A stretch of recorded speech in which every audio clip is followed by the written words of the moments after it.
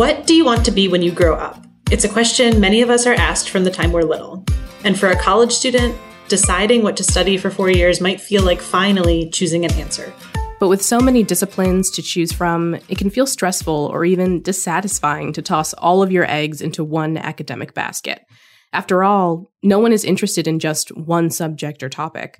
Which is what makes the option to declare a minor in college so powerful.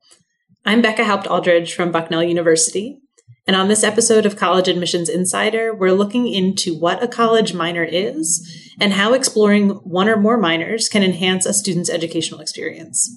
I'm Brooke Thames, also from Bucknell, and today we'll talk about when and how students can declare a minor, the value of exploring disciplines beyond your major, how to think about minors if you're undecided, and more.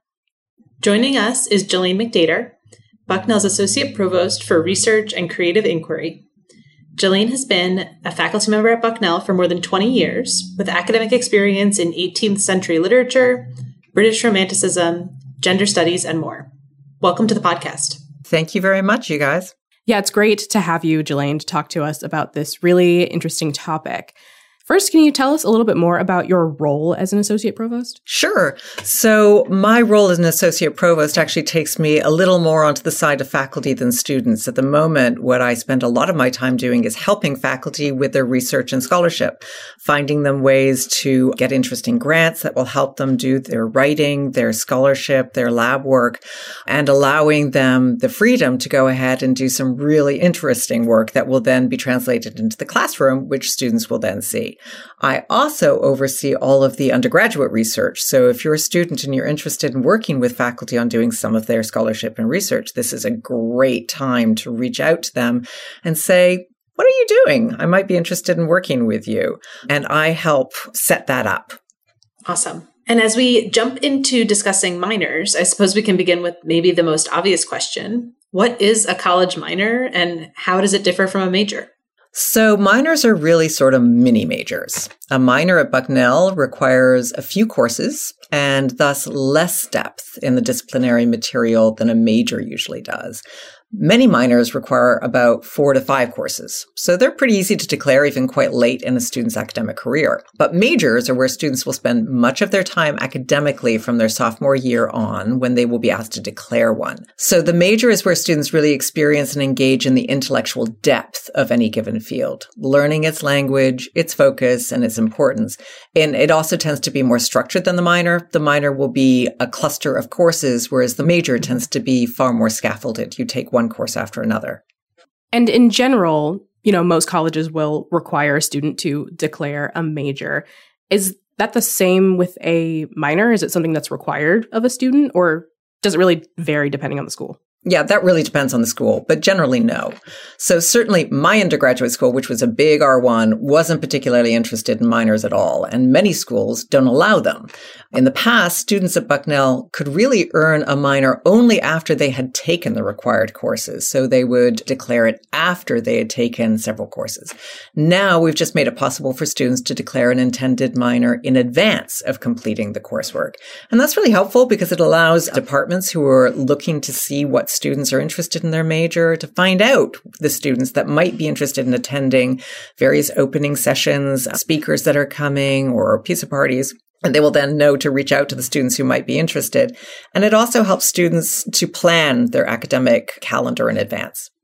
And so if a student decides they want to declare a minor, when in their college experience does that happen and how does it happen? Well, first of all, once you decide, yes, this is what I want to do, students declare a minor on an online declaration form, which is available from the registrar's office anytime after the beginning of their 4th semester.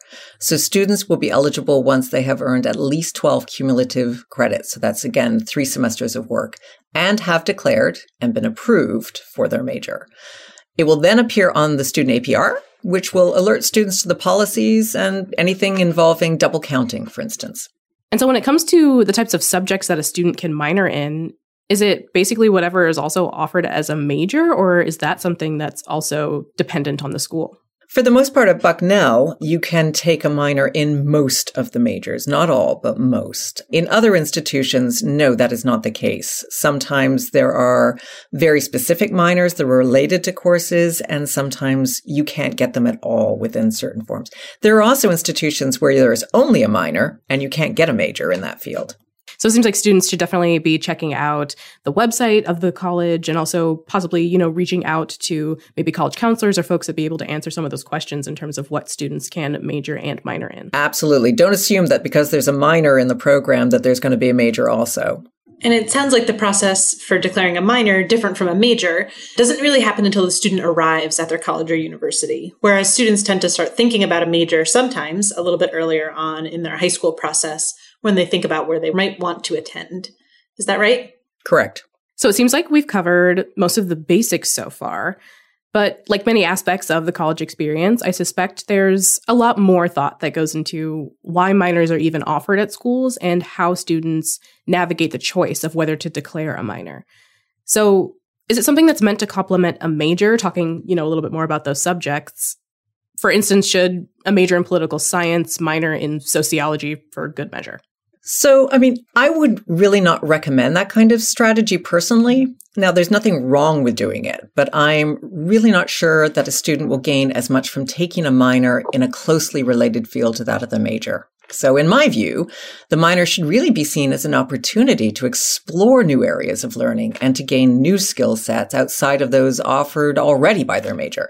So again, there might be a very real interest by students to choose a minor in a field that resembles a major they're already taking because, well, let's face it, that's what they already know they like. But this line of thinking won't actually challenge them to stretch them intellectually, right? It keeps them in their comfort zone. And learning should be, above all else, a little unsettling, a little frightening. If we're always comfortable with the ideas that we encounter in class, we can be pretty sure that we're not challenging ourselves to learn new ideas and hear new perspectives. So taking a minor in something completely different from a major ensures that students will be able to try something totally new and maybe develop a new passion, a new skill. It should be seen as an opportunity to enter into new realms of knowledge and engage your curiosity. Ooh, I love that piece about getting out of your comfort zone. I think that's great insights for our listeners. And so what I'm hearing is that a minor is a great way to explore different interests beyond your major, to build a variety of skills, and even if, or maybe especially if, it's off the beaten path from a student's particular major. That being said, how should students approach minoring in more than one subject area? Is there such thing as too many minors? Yes, sometimes we can have too much of a good thing. So collecting many minors, ironically, often works against the impulse to explore and to be intellectually curious. So sometimes students get so caught up in the need to finish the minor that they don't pursue individual courses that intrigue them. Students often think that it is better to have as many majors and as many minors on their transcript as is possible in order to seemingly look appealing to employers down the road. But after a point, students who pile up the minors on their transcript might begin to look more like collectors than intellectuals. The emphasis should not be on the credential, on the minor or even the major or the number of them, but rather on what's being learned. So while it's a great way to lead into exploration and get out of your comfort zone and maybe, learn something new about yourself, there's also intentionality that goes into it. Precisely. Yeah. It shouldn't be something that you're doing simply because you think more is better. And I'm sure students get a better sense of that as they move further along in their college career. I think you mentioned that at Bucknell, it's usually the end of sophomore year that students are kind of asked to think about that and declare. So that gives them enough time to really think about what is it that I want to minor in and pursue. Yeah, exactly. Yeah.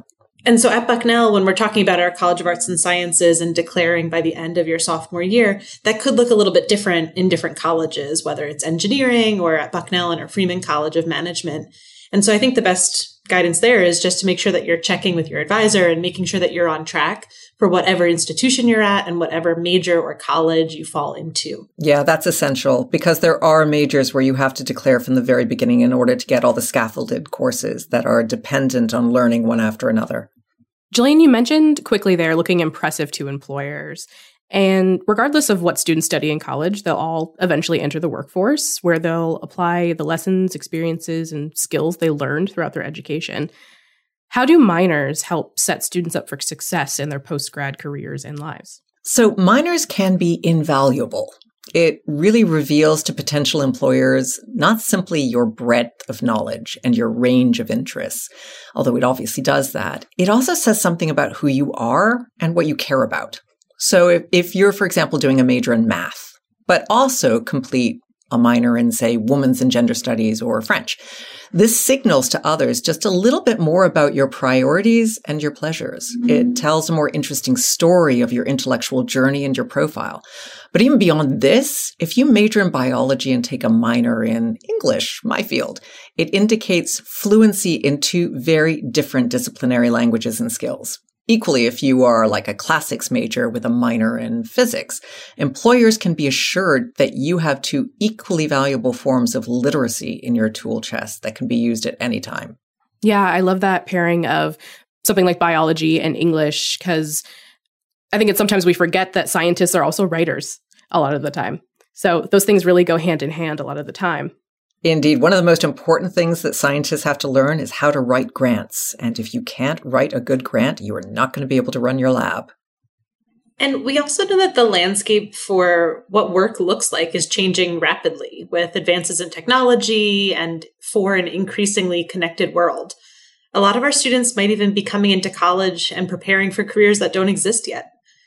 And so how does all of that development influence the ways college students should think about majors and minors, and maybe some of the disciplinary examples that you mentioned? Yeah, this is such an important point, and I'm really glad you're asking it because the world is changing so rapidly, never more than in the last few years, as we've all experienced. And what that means is that we are looking at a future that might be radically different from what our parents experienced, or indeed even from what we experienced.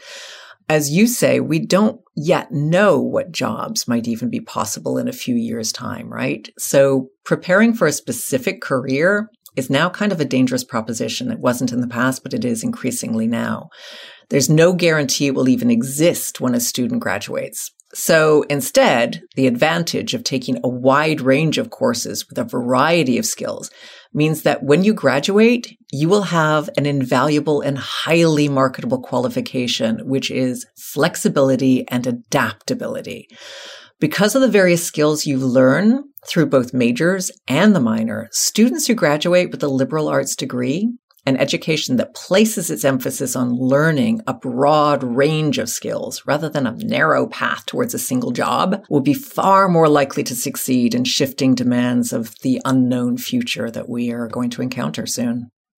Yeah, I think if we've learned anything from the past couple of years, it's that having that ability, like you said, to adapt and be flexible is really, really crucial, not even out of just necessity, but maybe even just a change in passion. Precisely. Yeah. I mean, we all use the word pivot, like everyone was pivoting during COVID, but that precisely is the articulation of that need to be adaptable and very, very open to experiencing new things. And we learned a lot. It wasn't all bad. We did learn a lot because of that experience of learning to be vulnerable and adaptable and try new things. Without it, we might not even have this podcast. Indeed. Right. These are all new skills that we learned during COVID. There's no way I would have known how to do it. So, yeah, we can thank COVID for that at least. And speaking of pivoting, let's switch gears a little bit to chat about students who are still in high school and figuring out what they might want to study while in college. What do you say to the student who is undecided? How would you encourage someone with many interests to think about exploring minors, even before they've decided what they want to major in, possibly? So first of all, I love it when students tell me that they are undecided, and they're so often really apologetic about their lack of decision. But I always tell them that what this actually means about them is that they're open and receptive to all learning and all opportunities. It's actually a really good thing. It's great. We don't allow students at Bucknell to declare their major until their sophomore year for a reason. We want students to try new things and not close themselves off from those opportunities they might never even have thought of. Like, how many students have even heard of linguistics or animal behavior before they come to college? I know I hadn't. So students should try new courses and see what excites them. And when they become particularly intrigued with a discipline and want to learn more, that's the moment that they need to consider a minor. Sometimes it might even turn into your major. That has been known to happen many times. And another important audience to talk about here is our parents of prospective college students who are instrumental in a student's college journey. What advice would you give to a parent who might be supporting a student who's passionate about a whole list of subjects? Yeah. So first of all, I'd say, well done. Your student is going to be just fine. Nothing distresses me more than when I have a student in my office choosing courses and all they want to take is their major courses. They have no interest in anything else. And that's when I worry. But if a student is brimming over with enthusiasm and curiosity, wants to take every course under the sun, it fills me with a certain kind of joy. That is, after all, what the educational journey should be about, an appetite for knowledge, ideally an insatiable appetite for knowledge. So first of all, don't try to narrow the student's vision by insisting upon a single disciplinary path. Encourage your student to take a few of the courses related to their interests and see if that interest intensifies into a major. If it doesn't, nothing lost. That's cool. It could either become a minor or simply a really interesting class that added some insights and skills to your student's undergraduate experience. Jillian, I feel like as we've been going through this conversation, we have been essentially talking about the essence of a liberal arts education, which is something we talk about often on this podcast. And so it seems like minors are, of course, a significant piece of that. And so as we close, can you leave us with a little bit of insight into how minors embody that liberal arts spirit of discovery? For sure. Thanks, Brooke. I would say that minors should really be viewed as an invitation to discover, to explore, and to fully indulge curiosity and imagination. Minors are all about the pleasure of learning for the sake of learning. And really, that is what the liberal arts education does so brilliantly. It's an education grounded in the belief that learning is never wasted. So just because a course doesn't count towards a student's major, something that students worry about quite a bit, for example, that does not mean that it is a waste of time and simply has to be gotten out of the way. And that's, again, something I hear from students a lot. I need to get this course out of the way. On the contrary, these very courses that might not formally count toward the chosen major often inform, deepen, and even challenge the assumptions and disciplinary expertise we've learned in the major. They make us better at whatever it is we ultimately decide to pursue because they have taught us the most important lesson there is. Learning can't be contained in one major or one discipline. What the liberal arts education excels in teaching us is the importance of learning how to love learning, no matter what the major or minor we choose to undertake. Wow. Well, I have chills. Brooke, I don't know about you, but I am ready to go back to college right now and not collect minors for the sake of it, but to browse a course catalog and see what looks exciting. And hopefully our listeners are feeling that way too. I hope so. I hope to see them in class sometime. Thank you so much, Jillian, for being here and chatting with us today. No problem. Happy to be here anytime. Take care. We also want to thank everyone out there for listening. If you're a fan of the podcast, take a moment to rate, subscribe, and share this episode with the students in your life. We'll be back with another new episode in a few weeks. In the meantime, you can send your questions, comments, and episode ideas to podcast@bucknell.edu. We read every note you send. And don't forget to follow Bucknell on your favorite social media apps. Just look for @BucknellU on Instagram, Facebook, Twitter, YouTube, and TikTok. You can also follow our student-run Instagram account, which is @IamRayBucknell. Until next time, keep reaching for your dreams and your dream school.